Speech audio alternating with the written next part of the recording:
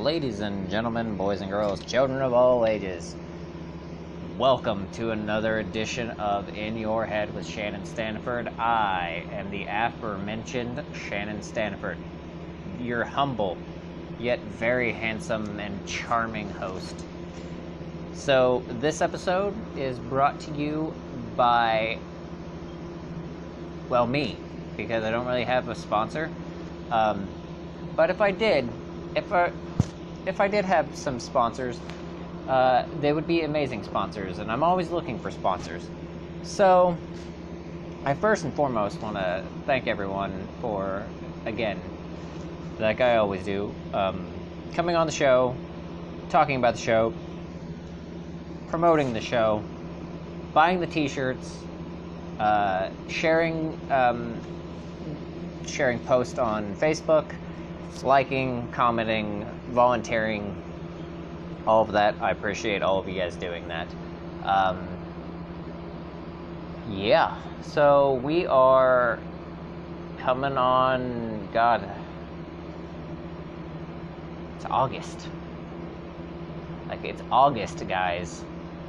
This year has just been one of those never-ending, it feels like fucking January was 7 years ago. But we're in the 8th month, guys. It's insane.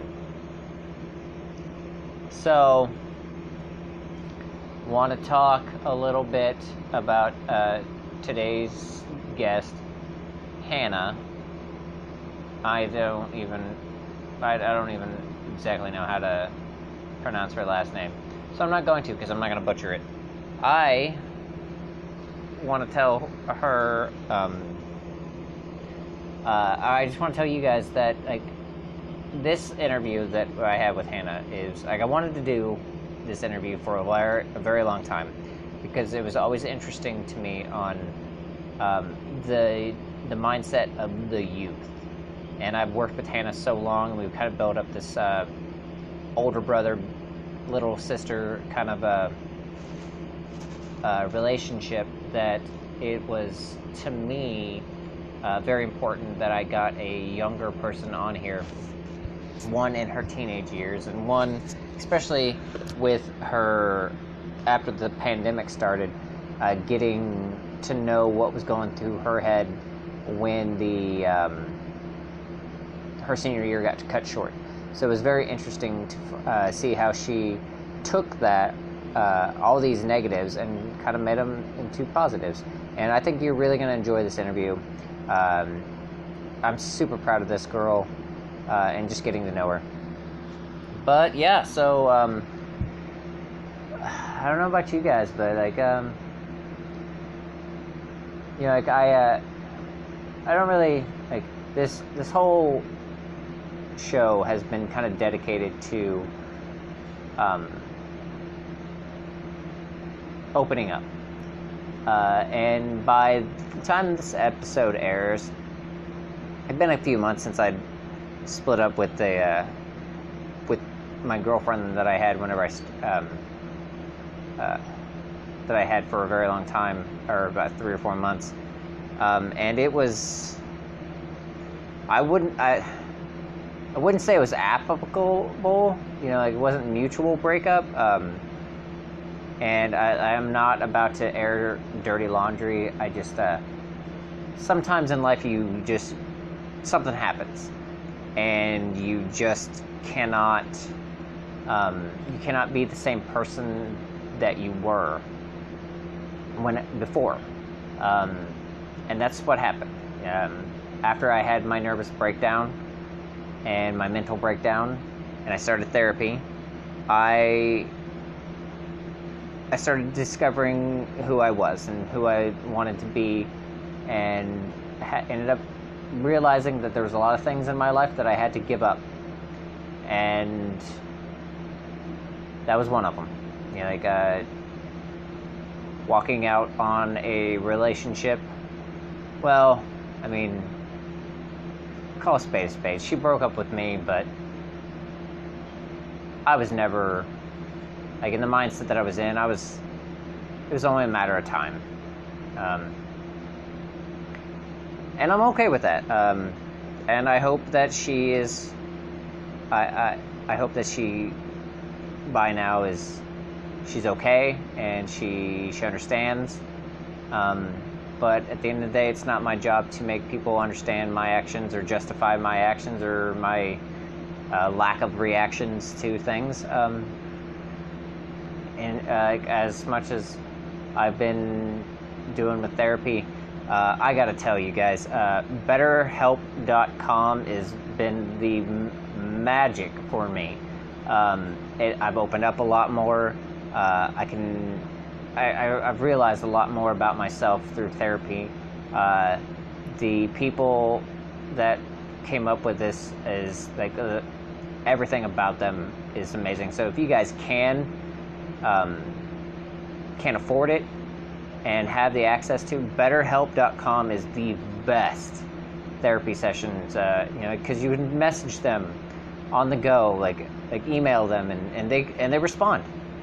Like that day, sometimes within hours or minutes from the message. You set up a once a month or once a week video chat or phone call or texting conversation. So it helps so much. It helps me if I'm having a bad day, if I've had a bad week. They keep in contact with you. They keep in touch with you. My therapist that I have is absolutely amazing guy. I've enjoyed being able to ask him and get to know him, and him get inside my head instead of me getting inside of your guys' head. It's nice to have somebody that is looking out for me and helping me out of my own darkness. So there's that. They're not a sponsor, but BetterHelp.com is that's where I've been going to get my help, and it's affordable, and it's easy, and so fucking worth it. You guys should definitely check them out. Trying to think of stuff that's going on. T-shirts are doing well. I think that everybody should, if you can get one, you should definitely get one. Not just the ones with my face on it. Like the Be the Light campaign is going pretty strong right now, so I appreciate everyone who's getting those shirts. And I'm working with my sister's vinyl graphic company, B&B Custom Creations. I am ecstatic to be working with my sister. I absolutely adore my sister. I love her, and I can't wait to have her on. That one for me might be one of the hardest ones, because as much as I know my sister, there's a lot of things that's happened in her life that's hard for me to hear, and it'll probably be hard for her to talk about. So whenever we get a chance to do that, then whenever she's comfortable, she has agreed to come on, so we can promote our mutual admiration for our campaign, because it's a thing that we both believe in. So without further ado, let's get inside Hannah's head.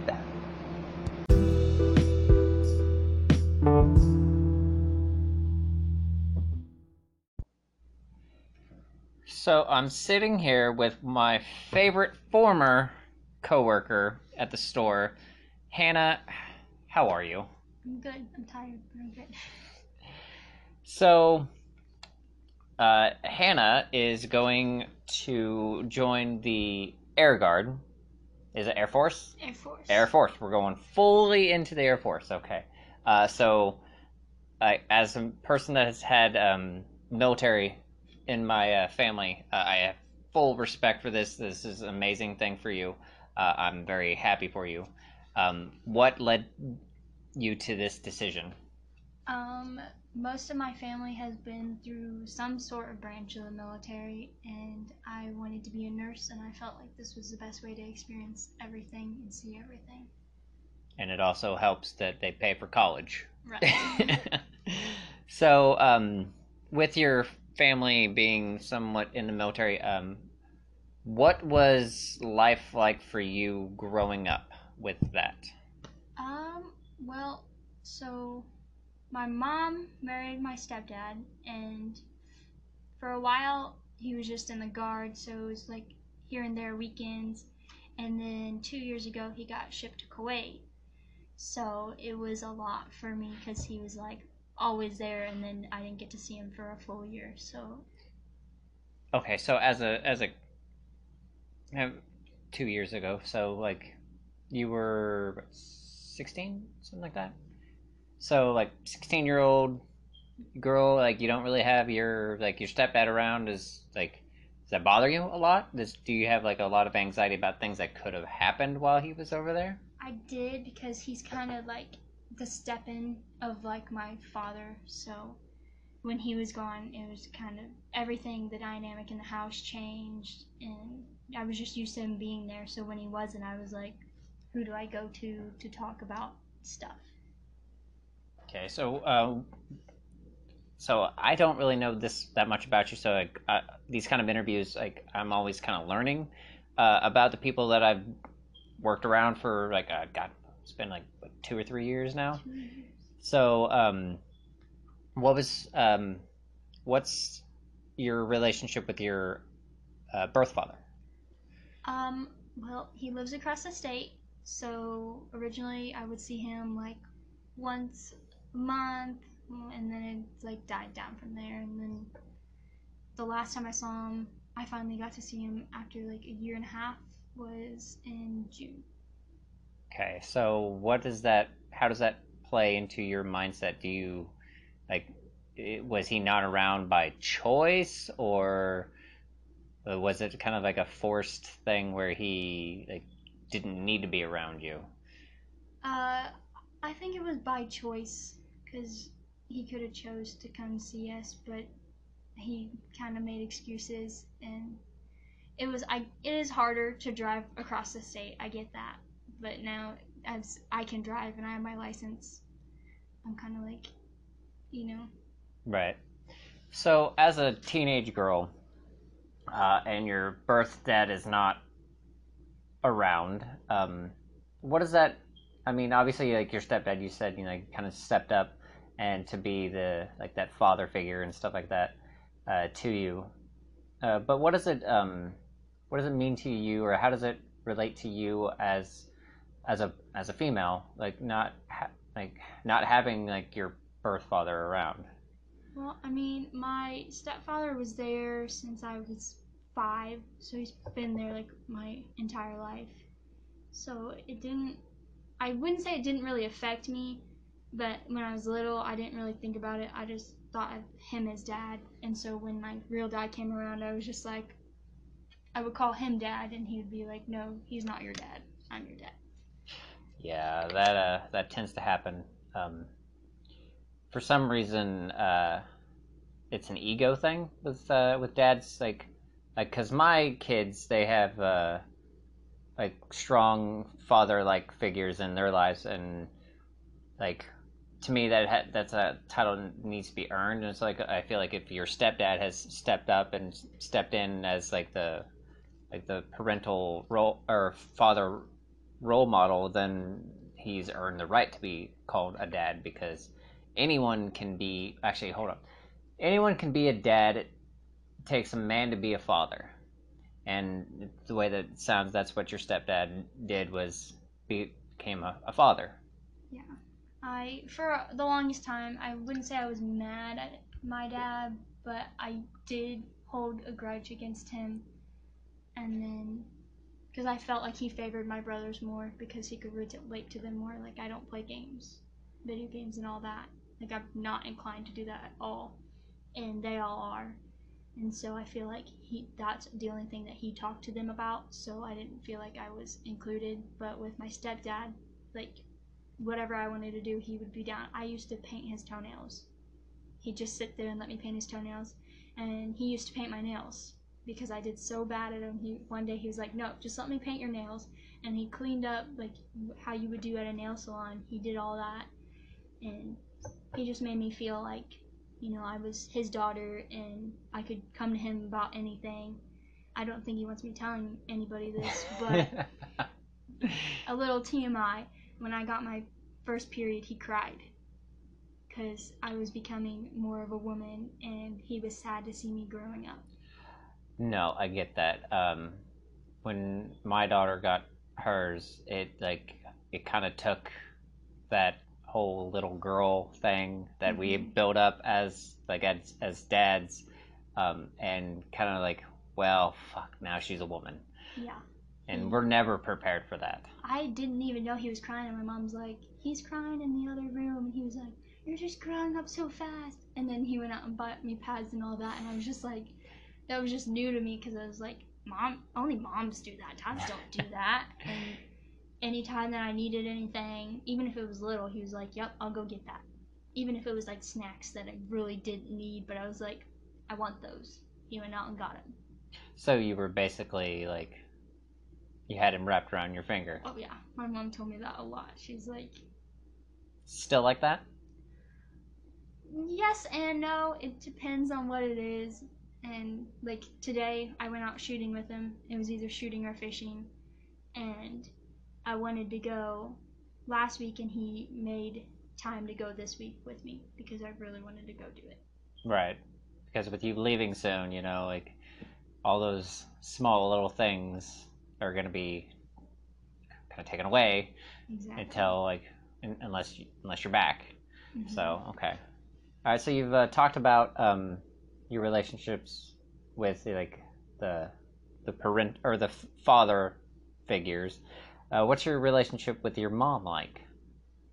For the longest time, my mom, she still is, but she was like my best friend, like the person, because in elementary school and stuff, we moved around. So I didn't really have time to make friends, and then when I did, we would move. So she was like the person that I went to and talked about. And then this past year, she's kind of strayed more to the mother side of things and let me know that she's actually my mom and not my best friend. Which is important. Yes, I know. Which is okay. Like, I understand that that needs to be said. But for the longest time, I was like, oh, she's my best friend. And she's had to lay down the rule and be like, no, I'm your mom. I still love you, but... No, I can see that. Like, the interactions that I've had with your mom, I could definitely see how she could have both sides to that. I see a lot of like the whole like caring best friend, like very supportive person, and then like I can see that she can have that stern look in her eye, like, all right, Hannah, you fucked up. Shut the fuck up already. You just get that look, and you're like, I'm gonna go to my room now because I made you mad. Right. So, so you talked about moving around a lot. What is that? Like, how much anxiety does that give you as like the new kid? Because like I remember being the new kid a lot. So, what was it like for you? The first few times we moved from like around a little bit in St. Charles and St. Louis area, and then we moved all the way up to St. Joe, Missouri. And well, we lived in Troy, Missouri, and then we moved up to St. Joe, and then we moved to Savannah, and then we moved to Cameron. And at first I was like a social butterfly and I made friends with everybody, and as I got older I felt like it was harder to connect with people because when I moved like to Savannah and Cameron, it was like, well, I've lived here my whole life. Right, yeah, that whole mentality, yeah. Yeah, and I was like, oh, okay. So then, like, my friend groups were a little weird because I was friends with, like, one of each of all the friend groups because they had moved around too, but they fit in with the popular kids or the not-so-popular kids. So we made, like, our little own friend group of people that moved around and knew what it was like to not be fully included, but also there. Was it, like, on your first day, like, every time, like, was there, like, a whole lot of, like, nerves? Like, am I gonna be that kid that, like, when that first time you step foot on that, like, the property of the school, like, everyone's like, oh, I don't know her, boom, eyes on? Like, because I always had that fear. I felt like that's how they were gonna be, even though I bet they weren't. I always came, like, even the first day of each year, I was like, I don't want to be the weird kid this year. I want to be normal. I want to be seen, but I also want to be invisible.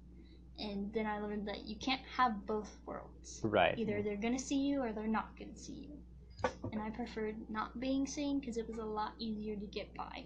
I actually no, I agree. It's like I was talking to my friend Laura uh, earlier today about how I'm not someone that enjoys attention. Even like whenever I was younger, like would dye my hair like blue or something like that, and wear like these crazy like colored shirts and stuff like that. I hated attention. So like I always wanted to be under the radar, friendly to everyone, but like I did not want to be seen. It was so much easier. Whenever you until like you start getting until you start getting that attention, and then everyone all of a sudden starts looking at you, and I could see that happen to a lot because like your personality is a lot like mine. Like you're quiet at first, but then like when people start getting to know you, like your weirdness starts to show, and for some reason people are attracted to weird. Mm-hmm. Whenever like a teacher would call me and I'd have to answer, like my face would go bright red, and I'm like, or they would like congratulate me on something. I was just like, please don't notice me. Like, yes, I know that I'm doing so great in this class. Like language, all the teachers, I was a big reader, and I would get all these awards for reading in elementary school and middle school. And then they would be like, talk to other students, and they would say, well, why can't you read like her? Like she eats books. And my mom would like talk about that to her friends and be like, yeah, she eats books. And I'm like, please don't talk about me to your friends. I don't want to be noticed. I just want to be here, but go underneath the radar.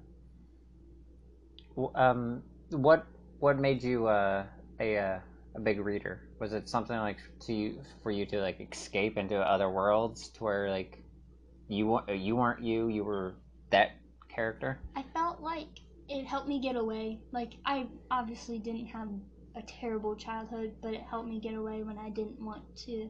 I could just sit in my room and read. And when I read, my brothers knew to leave me alone and not go in my room, not bug me. And it was just like one book after another. Did you have a certain like favorite kind of books that you enjoyed reading? Any mystery, fiction, any type of fiction. I hated nonfiction. I couldn't get into any nonfiction books. Are you still like that now? Yes. I love the facts. Like if I read a newspaper, I could read a newspaper. But if it's like a book about somebody's life, I'm like, yeah, that's cool. But if you added like some fiction in there, it'd be okay. Right. So I was like, as big of a comic book person as I am, like whenever I read, I enjoyed the a lot of like the biographies, like serial killer biographies, obviously, because like for whatever reason that's just a thing for me, and a lot of people apparently.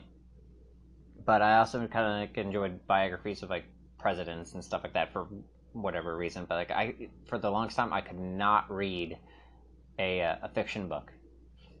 Like I have like an imagination like no other. I can come up with some crazy, insane things. But if you put it in front of me in a book form, no, I couldn't sit still long enough to read a book. Now I can do it.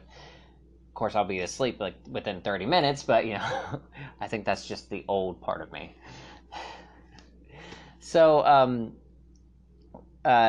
when you got to high school, like, when you moved to Cameron, were you already in high school, or? I moved here at the end of 5th grade. Okay, so, when you get into high school, because it's been quite a few years since I've been in high school, what was high school like for you? Because like I've watched a lot of people and a lot of kids, and to me it seemed like it's fucking horrible. It's like impossible to be like a kid these days. So what was it like for you? So the end of 8th grade year up through junior year, I got bullied because I had a girl that decided that she was going to spread a rumor about me and her. She wanted, first it started out as we had kissed, which, like, I'm not against people that are like that, I'm just not like that myself. And so for the longest time, everybody was on that. And then she started another rumor in sophomore year that we were dating, and we had been dating this whole time. And so anytime that I got a boyfriend or somebody that was interested in me, they were like, but wait, aren't you lesbian? Like, you don't like guys. And I had, like, girls that would text me and bully me. Like, it's not in the hallway that they do it anymore. Like, they'll still talk about you in the hallway as they're passing you, but it's not really directly to your face anymore. It's all online. Like, people make posts or Snapchat stories, and then it just spreads a lot quicker than it does at school. Like, and the teachers can't really tell you, oh, don't be posting that online, if you don't have somebody's name in it. Right. So, wow. So what does that do to your, do you get, like, anxiety if you're to have social media? Like, is it like one of those, like, fuck, I better just, like, never get it? I did. I had Snapchat and Instagram. The only thing I kept was Facebook. I got rid of it all. My mom was like, the only way, like, you don't need to see all this, like, all that. And I just deleted it all because I didn't want to have to deal with it. And I still heard it in the hallway. I still heard it in classrooms. Like, I would be in class with the popular people, and they would just come up to me and ask me questions, and I'm like, no, that didn't happen. And no matter how many times I said no, they still were like, oh yeah, you were. Like, because I say you did, you were. And so it really hurt my self-esteem. I went definitely into my shell a little bit. And I did have some friends around me, but they were also friends with her, so it didn't really help. But every time I see her now, I just laugh at her because I know this sounds so bad, but I feel like I'm in a better place now than she is.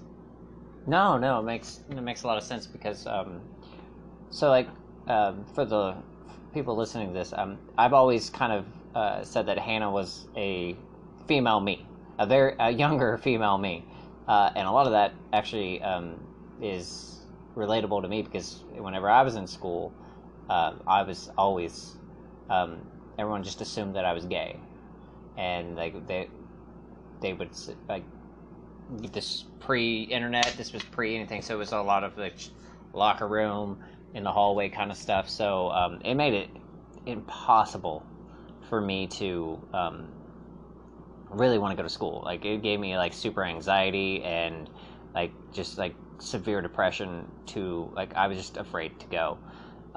And then fast forward several years, a couple years ago, now I had all these rumors about all these women that I slept with, and I was like, what the fuck happened here? Because in high school, like, I was gay, and now I'm just a fucking man whore. So this made no sense to me. But no, I get what you're saying, because, like, they always tell you to ignore everything, and eventually the world will set everything right. And in some occasions, yeah, it does. But sometimes it doesn't. Like, we've probably both experienced, like, and witnessed kids just being bullied, and not everyone has the strong-headed mindset that we seem to have. Some don't, and like whether it's a school shooting, or, like, bringing a gun to school, or a knife, or whatever, like, it can get bad. And so, at any point whenever all this stuff was going on, were you like, fuck, I don't want to go to school? Yes, I did. Freshman year, I did not want to go to school. And sophomore year, she moved away, and I was like, oh yay, so I can go back to school. Like, I was still in school, but I was like, I can go back to school this year and not worry about anything. And then I heard rumors junior year that she was coming back, and my mom was like, why are you even worried about it at this point? Like, it's old news. Like, you're set on a path. The only thing that made me want to go to school in high school freshman year was the Cameron Biomed program, because I wanted to be a nurse so bad, and that like showed me all these cool medical things. I did labs every day or at least every week, and the teacher like showed me like you can be good at something and not have to brag about it, but you will still get recognized for being good at that. Oh yeah. And so when she came back senior year, I was like, yeah, you're back, but I don't really care. And she was in like 3 of my classes. I even had to do a project with her, and I just did my part and handed it in. She didn't even do her part because she never showed up to school. And I got a good grade and she didn't, and she was mad at me about it. And I was like, I don't even know you, don't talk to me kind of sort of mindset at that point, because we were best friends, and then she did that to me, and I was like, best friends don't do that. No, they don't. Best friends are the ones that like have your back more than like how most of your family does. They're the ones that like will stick up for you whenever you have no idea what the fuck's going on. Mm-hmm. And those are the type of people that you always kind of want to surround yourself with. And if none of your friends are like that, then you really don't need them around. Yeah. And junior year, I think that's why I had a mindset going into senior years. I found these two band geek kind of punk rock girls, and one of them's more of my ride or die now. I actually went and got her from the airport today from being in Florida, and anything anybody said, she'd stick up for me even if I didn't even hear it, and she'd stomp whatever rumor it was. And if they came up to me and talked to me about it, she kind of pushed me to the side and talked for me, because she just wanted to protect me and not have anything go wrong, which is good. But at the same time, I also need to have a voice too. So eventually you have to stick up for yourself. Having anyone else do it for you all the time is kind of detrimental to you trying to like make it known that you're not gonna take it anymore. But it is nice to know that she is one of those like, all right, stand back and I'm gonna destroy this bitch. Yeah, she was like, don't even worry about it, I'll take care of it. And at first I let her, and I was like, okay. And then I was like, when senior year started, I was like, I'm gonna have to probably have classes with her. My locker is gonna be somewhere near hers. Like, you're not in school anymore, so you can't protect me now. And she was like, I know. She was upset because she wanted to like protect me, because I'm like her little child, she thinks. And we're only a year apart, but she's like super mama bear over me, even though I'm the mom of the group. I can see that. I'm always prepared. Like, if you ask me for something in my purse, probably not the purse I have right now, but in my old purse, I had like nail clippers and lotion. Do you have snacks? I did have snacks. And then, yeah, she became my friend, and we were both like, she was like the crazy aunt that had snacks in her purse, and I was like the mom. So. Okay, so now you did something that not a lot of girls had been able to do on a regular basis. In your high school, we'll call it a career, because it always seems cooler way to say it other than like maybe your sentence. You were on the wrestling team at a time when I think at the most apropos time of women being more in the forefront of everything, and being recognized as being capable of doing everything. When you joined the wrestling team, what made you want to join the wrestling team? Well, at first, I didn't want to join the wrestling team. Like, I did, and I thought about it, and I overthought it, and I was like, no. But I had talked to this freshman girl who had been wrestling youth, so she'd been wrestling guys, girls, whatever she could wrestle at her weight, and she was like, just do it, and if you don't like it in the first month, like, then you can be done.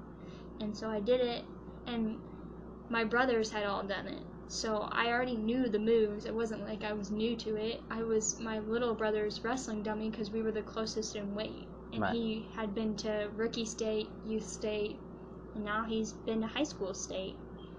And yeah, I already knew the moves. I was just nervous about who was actually going to come out. But the wrestling girls team is such a family. Like, no matter who you are or where you come from, you can be rich, you can be poor.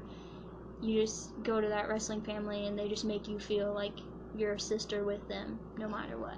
You know, whether it's professional or amateur, that is one thing that I will always say about whenever you join the wrestling fraternity, you become a family. Like we don't give one damn about what you've done or what you do outside of wrestling. When you're here, once you join, you're in. It's kind of like the mob. Like when you're in. Like forever. You are forever known as a wrestler. So, the wrestling family, like the ones you have with the girl, what was your relationship like with the guys? I will say the first year, the star athletes of the boys wrestling team, like the varsity boys, made it really hard to want to come back and wrestle because the first year, didn't really welcome us. I think they were scared of us at first, and they were very intimidated by us. The first 3 weeks of practice, we're all conditioning, and of course girls, not all girls, but some girls don't run faster than guys, and no matter like lifting weights or whatever it was, they were always like, well, we're better than you, and we were all like, yeah, you're better than us because you've been doing this for 3 years since you were 6. Like, you've been doing this almost your whole life. Of course you're going to be better. This is our first year, or our third year. Like, we're not going to be wonderful at it. We're still learning. Everybody still learns. But oh yeah, you never stop learning. They definitely made it really hard to feel like we were involved, but us girls, after the 3 weeks, we didn't care what they said. We pushed ourselves, and whatever they said didn't really matter anymore. Did you ever have to like scrimmage? Is that the right word? Yeah, scrimmage with the boys? We never had to wrestle them unless we wanted to, which most of us were like, we're not gonna waste our time on you, like, we already know. Some of us could, like, the lighter weights did wrestle the boys, and they did kick their butts. It's just, they were good. But some of us girls were just like, no. Did you feel like you had to prove something whenever you joined the wrestling team? The first year, yes. I think we all, because we were, besides 2 of the girls, all of us were new, and we all wanted to go to state. We were all so, like, mind focused on going to state, and when only 1 or 2 of us, I think 2 of us went, we were upset about it, but we still, like, cheered them on and stuff. And then our second year, we had 5, I think, girls go to state, and I was so close from going to state. I will say that every single time. I was 1 point away from going to state, and I regret it. I know that I probably should have put way more work in this year than I did. Okay, so speaking of this year, because it was your senior year, and then pandemic hits. What goes through? Because I know what it was like for the older people. A lot of things had to change, but as a young teenager still in school, your senior year, which should be the best year of your life, well, up until like the next thing. Right. It gets cut short because of a pandemic, and boom, you're not allowed in school anymore, and except for online stuff, right. Which isn't school. No. It's barely homework. So what goes through your head as a teenager your senior year? At first, I was like, I had a prom date ready, and I already had bought my dress. Like, 3 months ahead of time because I was going to get the best dress. I spent the most money on this dress too, which is kind of a bummer. But I was like, this year I'm going to do all these things that I want to do. Like, I was going to be a track manager. I was going to run track originally, but I'm not a fast runner, so I was like, yeah, I'll be a manager. That fell through, obviously. And then I felt bad because I wanted to go to prom and I wanted to do all like the graduation and the skip day and all that, which we're the champs in skip day, just saying. But after I just saw these Facebook posts about my kid's not going to be able to do this, and I was just like, yeah, they're not. They're going to be the first person that gets to say, hey, my high school got cut short and I got the best grades that I have gotten in any of my 4 years of high school because I didn't have to go to school. Which, I mean, yes, that's not true for some people, and I do wish that I got to go to prom and I got to walk at graduation, but at the same time, like, who gets to say my high school got cut short because of a pandemic? Yeah, only like 100 years ago, whenever the Spanish flu was a big thing, but like, there's not too many 100-year-olds. Exactly. And like, this will be something that you could like tell your kids, like, you should be lucky you get to go to prom because I didn't. I couldn't even walk around without a mask on for like 3 years. Yeah. So with that happening, you're not allowed to go to school, which means that you're now, during the height of all this, you have to work because you have to do something. Because I know you, because you get rather bored pretty easily, and you get thrown into the work environment, which we both know because we both work there. The store went fucking crazy. It was nuts. I know, like, for the most part, I was able to keep my stuff together, like keep my stress level down. What was it like for you? I remember when it first started, before school shut or anything, I got 2 things of toilet paper, and this person was like, are you really going to use both of those? Can't you just share?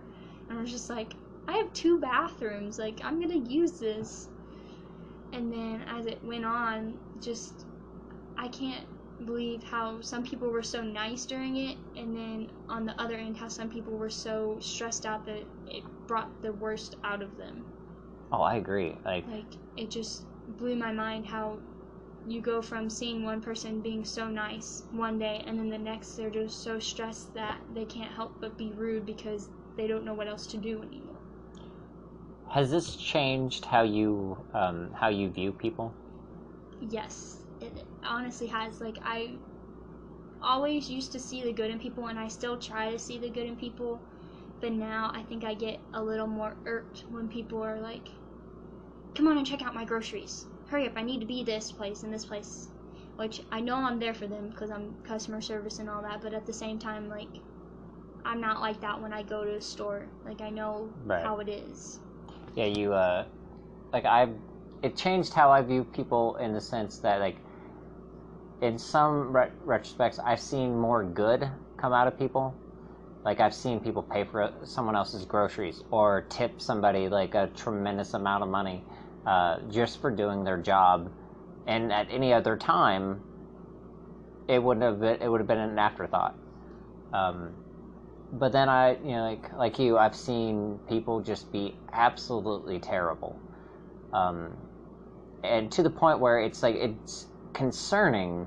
Like, if they're acting like this to somebody that works at a grocery store, right? How the fuck are they gonna? Like, how are they acting whenever this isn't gonna be a thing anymore? Right. Like, are they going to be like worse?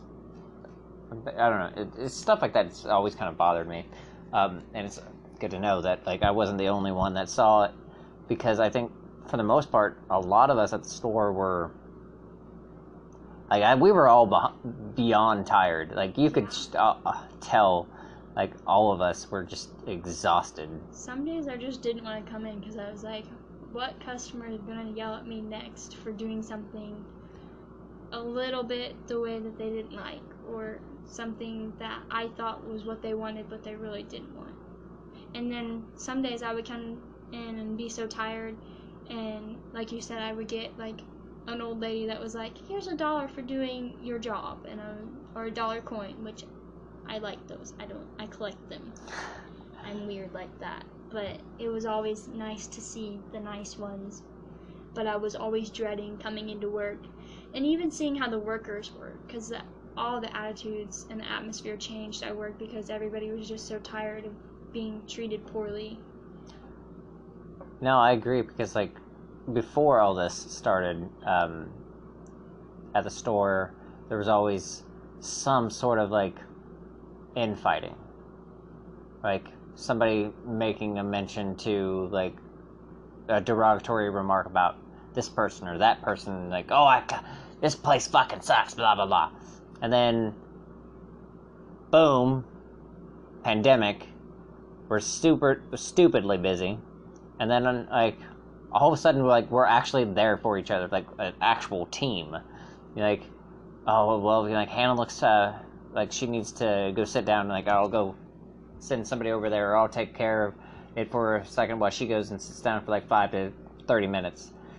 So like it was exhausting, and like to me, I think it changed a lot of how like, because there was a lot of like all of a sudden these new rules, like you weren't supposed to, like the whole social distancing thing still to this day bothers me, because I'm not used to being 6 feet away from someone, like, because like whenever you're younger, you're taught manners, like for men, I don't know about girls, but like you shake somebody's hand whenever you see them, or you give them a hug or whatever, and then boom, you're not allowed to do that.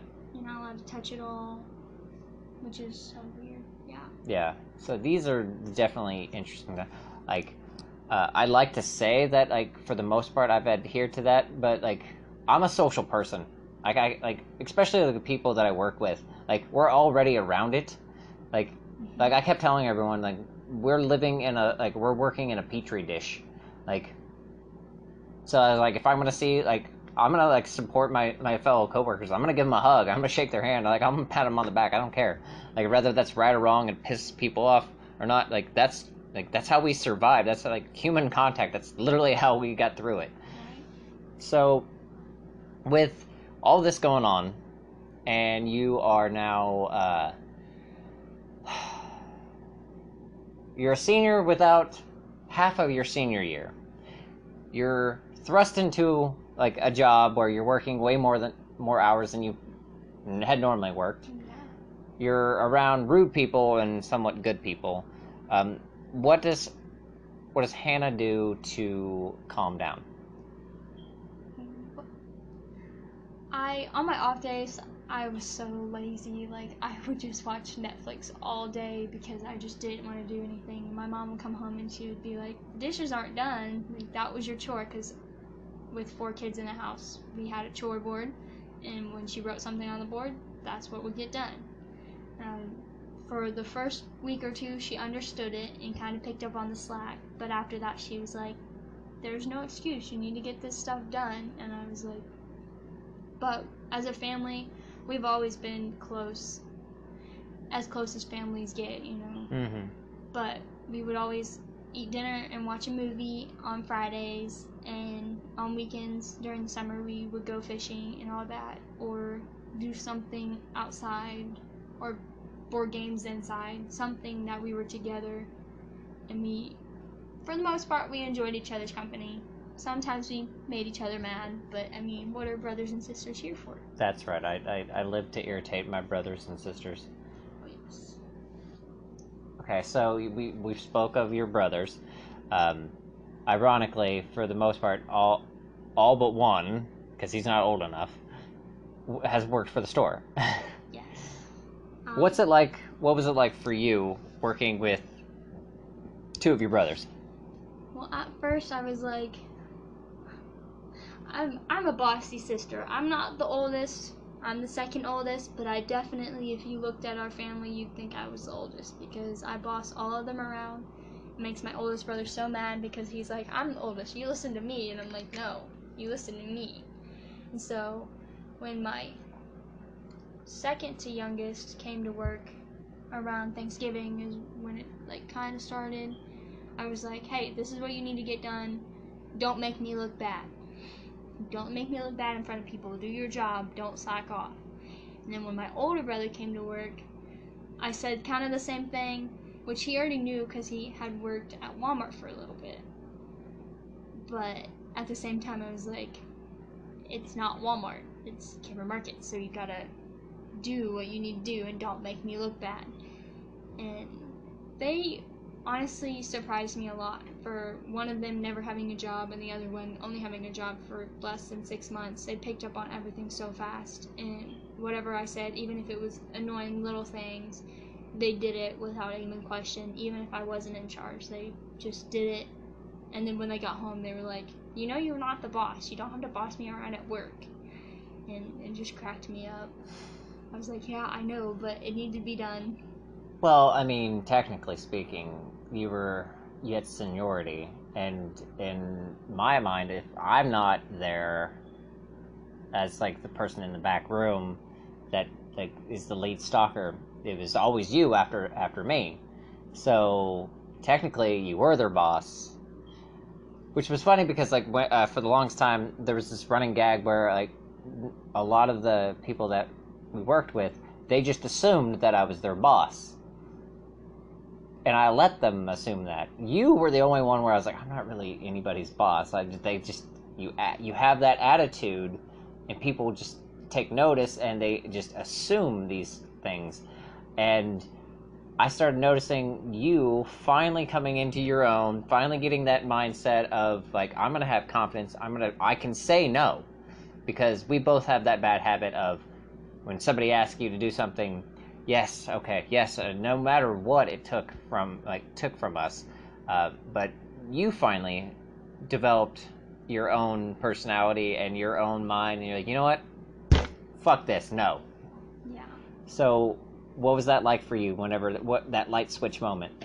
I definitely think it pissed a lot of people off that I was like, no, I want my Saturday off, or no, I'm gonna have 3 days off in a row. I'm not gonna work that day in between because I don't want to take your shift.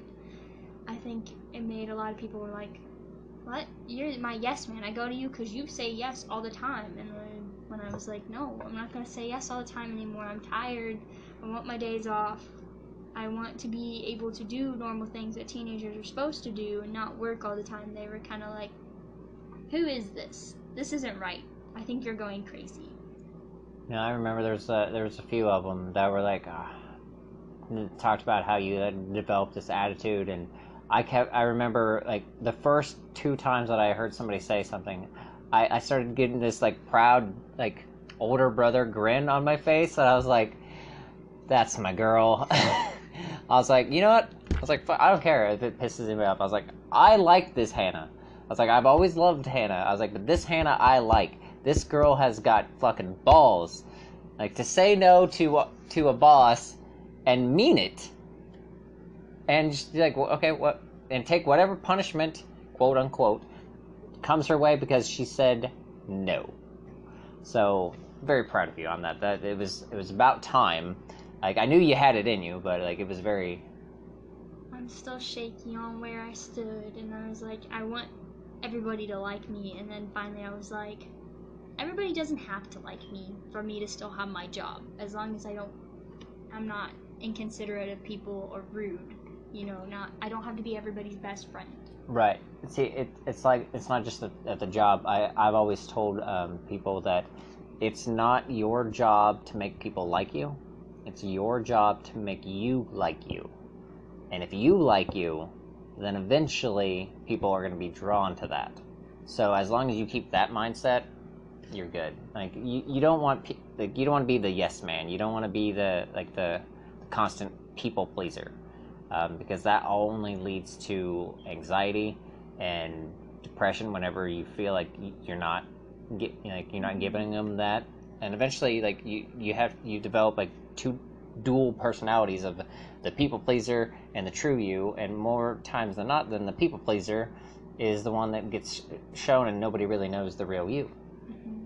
That's how it was I did have a lot of anxiety over like normal everyday things. I started like getting anxiety about it because I was like, well, if I make them mad, then am I gonna still have my job? Or if I make them mad, like, am I gonna get good hours? Because if you make certain people mad, you might not get good hours. Yeah, and we both, yeah. Yeah.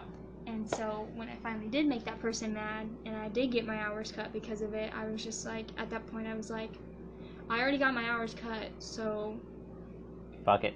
I might as well just do what makes me happy now instead of caring about what's going to make them happy or what's going to make the schedule fit best. Like, you can fit my schedule if you can fit everybody else's. Everybody has life, and I have a life too, so. Right. Which took a while for me to realize that, yes, I can have a life and work at the same time. Oh. Yes, you can. So, you finally developed a personality and like really kind of just became your own. And what's it like for you in this, I guess, in this new world of yours? Do you still have anxiety, or are you more dead sure that you're going to do whatever it is that you've dreamed of doing and nothing's stopping you? Some new things make me have anxiety, but I feel like it's normal anxiety. It's not like I feel like certain people have more anxiety than others. And I hate to say normal anxiety, but I feel like I have the fear of the unknown. Like going into the Air Force, when he told me, my recruiter said, hey, your ship date got moved up, I cried the first day and didn't text him because I was like, no, I'm supposed to be gone a month later than what it says, and no, that's not okay because I'm supposed to be leaving in August. And so I cried that first day, and my boyfriend was like, why are you crying? This is good. Like, you'll be back a month sooner. Like, it's gonna be good for you. You're gonna have a good experience. And I was like, I just don't know what's gonna happen. And then I talked to one of the uppers in the Air Force, and he was like, the only reason why you're upset about it is because you don't know. But by the second day, you're gonna be like, I don't know why I was upset. Like, it's just not knowing. And that's a lot with me, like moving wise, when I had to move and stuff and I didn't know what I was walking into. That was also gave me like anxiety. But at this point, I'm just gonna do stuff that makes me happy. Like, I want to be happy. That's my main goal. And if it makes people mad, sorry to say, I guess you're gonna get mad. Okay. Well, what makes Hannah happy? I love my family, I really do. And so being around them makes me happy, but also being able to have my own time makes me happy. So I did move out, and it did not make my family happy. But being able to go away and not just go into a room where they could like come in and talk to you, like fully moving out, made me feel like I had my own space to think and stuff, and I didn't have people like my parents talking over my shoulder and being like, well, I made that bad decision, so you shouldn't make it. And they weren't happy about that because they didn't want me to repeat their mistakes because they had already made them. But I'm one of those that has to do it myself, or else I don't believe you. So No, it makes sense. I'm very stubborn like my mom. Okay, so this episode I think is coming out in a month, and in a month you're going to be in, I'm assuming, basic training. Mm-hmm. So, and if I'm not mistaken, basic training, you're not really allowed phones. No, at least it's 8.5 weeks. I want to say for half of that you can't have a phone, and if it is, it's like just to contact people. But after that, I'm pretty sure you can have it on and off if you're like on good behavior. Okay, so in a month, whenever this comes out, this might be the first time that your mom, who does listen to the show, and I'm sure we'll probably like skip past all the other episodes if she hasn't caught up by then, we'll be hearing your voice. So if you could say anything to your mom, it's kind of weird saying in the future. I I love you, and I can't wait to see you in September. And I have to think of all this now. You put me on the spot. You know that's what I do. I know. You should have known by now. If I haven't texted you already, you should text me back. Pick up unknown phone calls because I'm going to be calling you. Okay. All right. I think that's it. Okay, so like with most of my interviews, what does Hannah appreciate most about life? I know that I said I fear it, but I do appreciate the unknown. Like, life can go bad, but it can also go really, really good. And so I appreciate not being able to see what's in the future, but knowing that hopefully I'm going to have a good future. That's what I appreciate. And I appreciate family, obviously. I love my family. I love my friends. Everybody that's good to me, I love. Okay. And for those that are listening that have anxiety and depression or anything like that are just maybe going through like a hard time and for whatever reason had grasped something in your story, if you could say anything to them, what would it be? Find something that makes you happy, whether it makes people mad or not. As long as you're happy with it, that's all that matters. Like, you have to be happy first. And if you're not happy, then life's gonna be really hard. I realized that life was really hard until I decided to be happy with myself and with my surroundings. Okay. Well, thank you very much for coming on the show. I appreciate it. Whenever I started doing this podcast and I told you about it, I know it took you a little bit to listen to the show, but you did, and you recommended it to your mom, who is a big supporter, and Hannah is the first person to buy one of my shirts. Yes, I am. And so I am very appreciative of you being able to get to know you and work with you these last couple years. Whenever I say that you were my favorite, you literally were my favorite. I used to tell everyone at the store, like every now and then, like I do with my children, like, oh, you're my favorite. For you, I actually meant it. And in a month, if any of them are listening to it, I guess it's a reality check for them. But no, I did. I really enjoyed working with it. You always impressed me with your leadership skills and the fact that you were like one of the hardest workers, actually surpassing me by a long shot. I want you to know how proud of you I am and how much I absolutely adore you and love you, and I'm so proud to see you going into the Air Force. It is it's mind-blowing. It actually took me off guard, but I guess getting to know you a little bit more, I shouldn't have been so shocked. And whenever you come back, I better see you. I will stop in and say hi. And your mom said like in a year or so we should do like a follow-up, and you know what?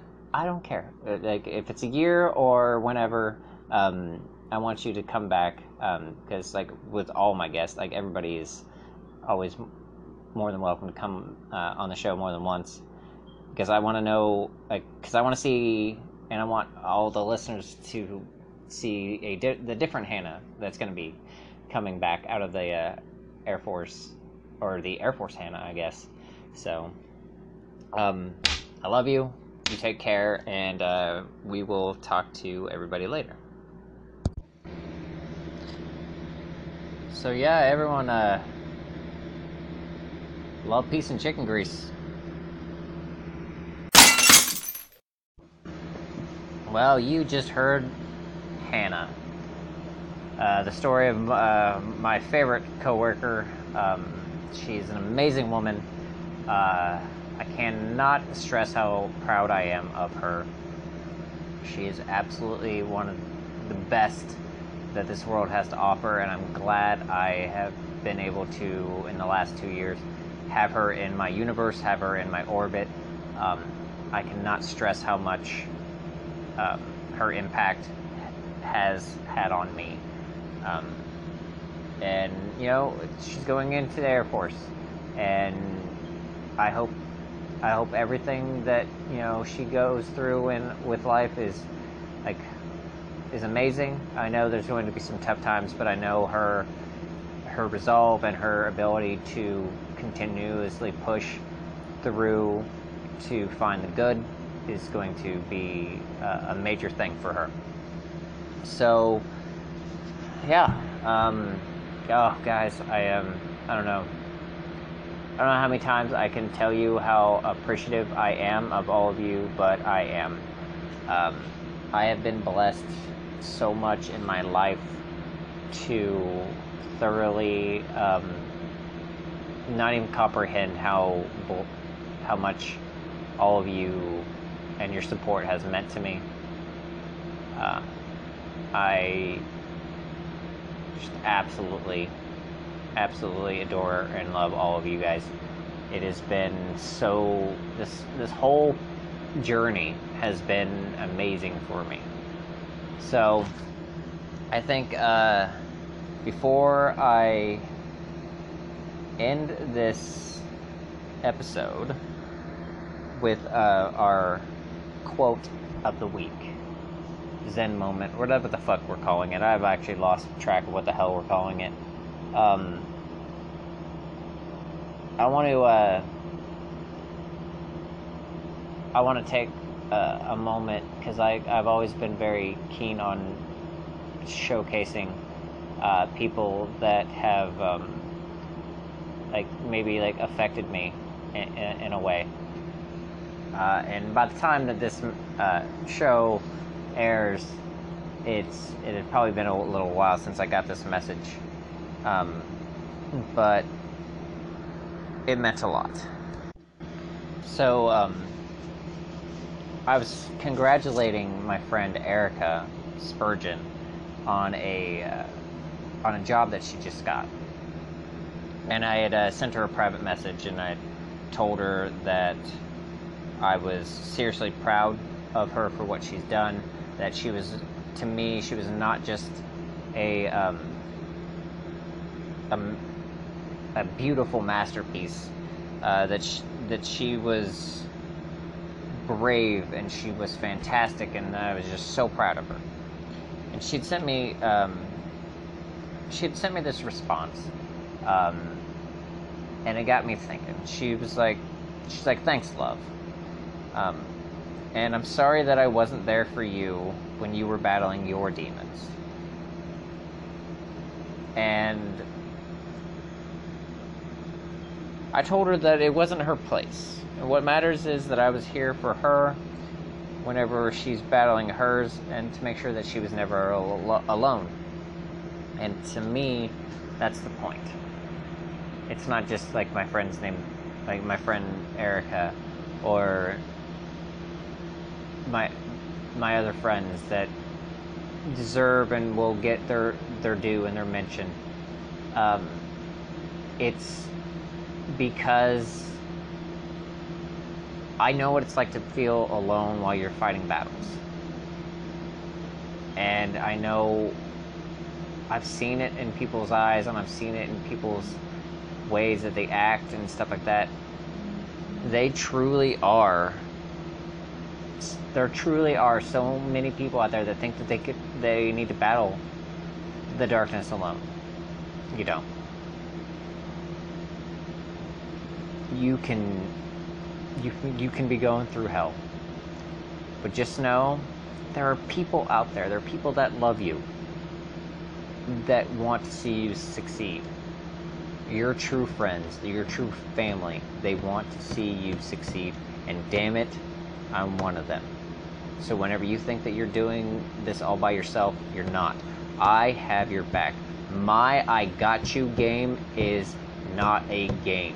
It is for real, and it is ferocious. I don't care if you're in your best or your mess, in your sunshine or your sundown, your darkness or your light, your success or your failures. I'm there for all of it. So whenever I say that I got you, I mean I got you. And sometimes that I got you is gonna be harsh. And I'm gonna look like I'm walking away, but in the end I'm just trying to motivate you. I am not someone that has all the answers. God, I wish I did. But I'm definitely somebody that is learning just like you. And if I've learned a lesson that you hadn't learned yet, you damn right I'm going to help you out. But at the end of the day, we all have to make our own mistakes. And I just want you to know that you're not doing it alone. I got you. So, as we leave this show today, let's get our Zen moment, or quote of the day, or week, whatever. I seriously need to come up with something to call this. Ronda Rousey, former UFC champion, former WWE Women's Champion, all-around badass. She once said, "The kind of hope I'm talking about is the belief that something good will come. That everything you're going through and everything you've gone through will be worth the struggles and frustrations. The kind of hope I'm talking about is a deep belief that the world can be changed, that the impossible is possible." And she's damn right. I appreciate all of you. I love all of you. And if you are in that fight and you need a hand, you need someone to have your back, I got you. From my heart to yours. Love, peace, and chicken grease. I'm out.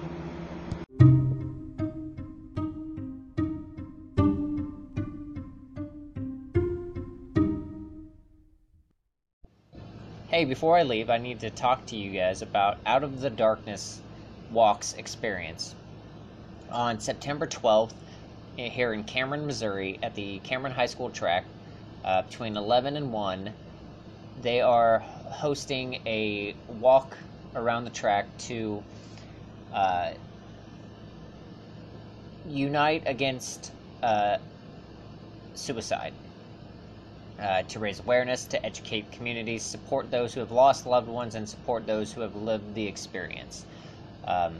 We all have voices. We need to share the stories and provide much-needed hope to so many people that are in the dark. We have to be the light in people's dark world sometimes, and I encourage all of you guys to be that light. Crystal Youngs and Jenny Brownlee are the ones that are putting it on. I will put the link in the description of this episode, and I encourage you guys to, if you are in the area, to register. Registration is free. It's open to the public. Donations are welcome until like the 31st of December. So this is your time, guys. Everyone that can come out on September 12th, please do support this cause, support these people. They are an amazing group of ladies, and everyone that is already pre-registered. Most of them I know, but they're all amazing people, and I hope that I see you guys out there, because I know I will be out there myself. So, yeah. That is September 12th, 11 to 1 at the Cameron High School track. Guys, I really think you guys should definitely support this. Rather donating or coming out and walking for a loved one, or just walking out of support. This is our time to shine, guys. Well, so that was originally the ending of this episode, but I had to come back on um, because I had pre-recorded this conversation with Hannah, who I hear is doing amazing um, at Basic um, through her mom and her brothers. But I pre-recorded this conversation about a month or so ago. But I I had to come on and do a special ending because my friend, we weren't like truly close. We had a like several conversations, and I even tried to get her to come on the show, but we were having some scheduling difficulties. But Daisy Cat Coleman um, committed suicide last night, as of this recording. And if you've ever heard of Daisy, she was the centerpiece for the Netflix documentary Audrey and Daisy. You, if you know that documentary, or if you've heard of her, you know what happened to her in my old hometown of Maryville. How she was raped, and the justice system failed her. And then humanity failed her as a whole. Um,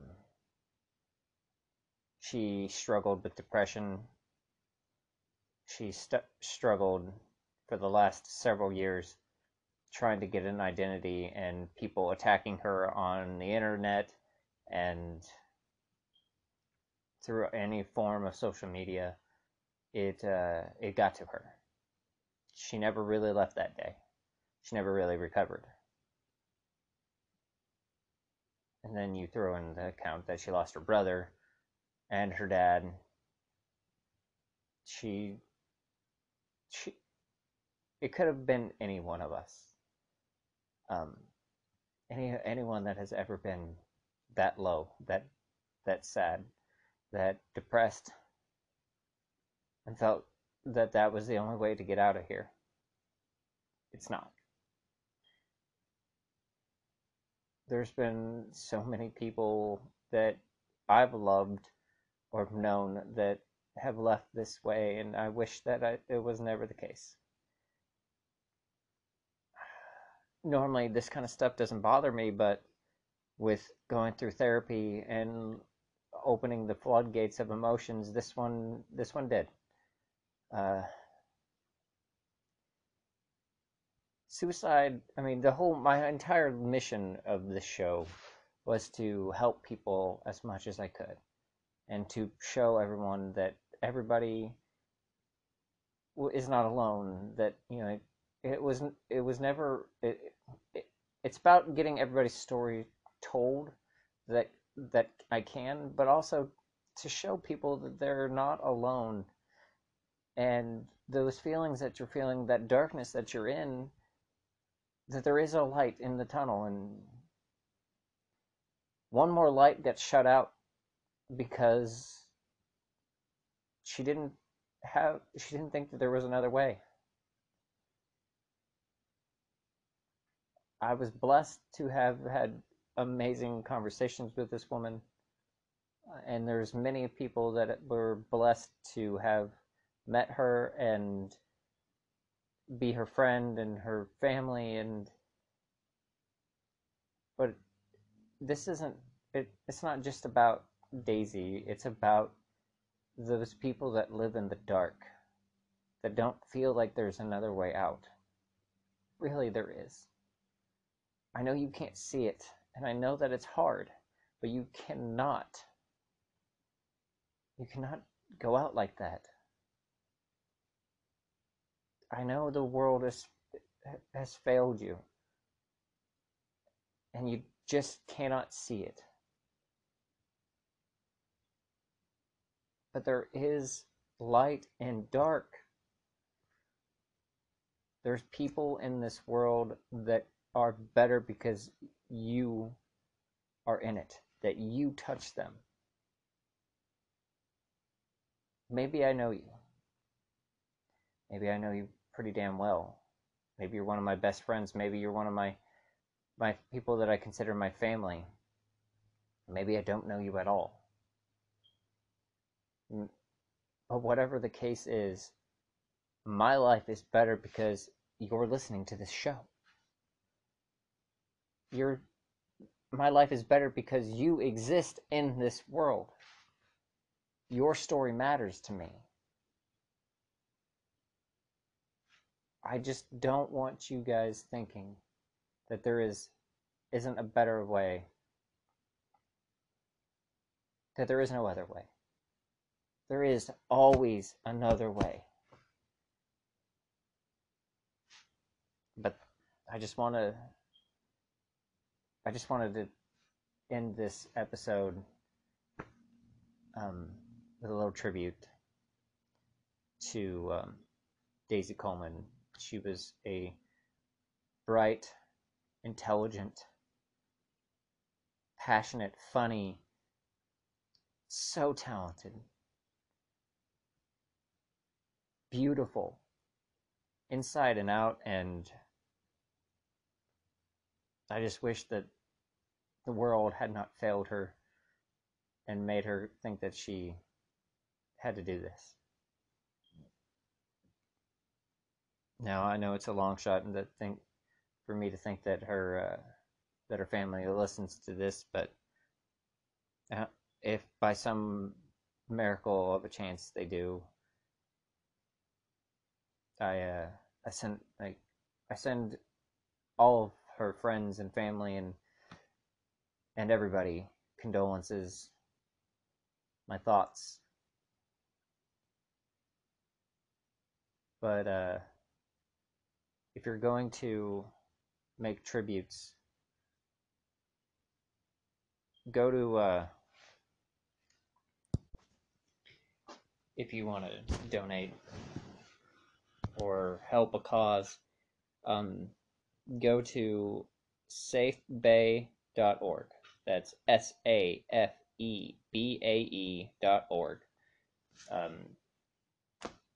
Daisy helped co-found this organization to prevent sexual assault in high school and middle schools, to educate, to help those that have been assaulted.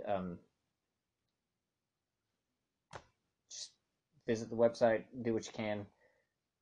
At this particular point of this year, I don't know, I'm lost. But we'll get ourselves together. We'll go on and try to make a better life, a better tomorrow, a better world. So, rest in peace, Daisy. Thanks again, Hannah, for coming on the show, even though you're not going to listen to this, but her family is. So, that is, yeah. So, thanks again to everyone that listens to the show. Such a hard thing to do is to, when something like this kind of happens to somebody that you know, you want to make a tribute. I did it with Andy Clark, my friend that died about a month or so back, and I'm gonna do it for anybody that truly makes a difference. And we all make a difference, but I feel like we can all do better. We need to do better.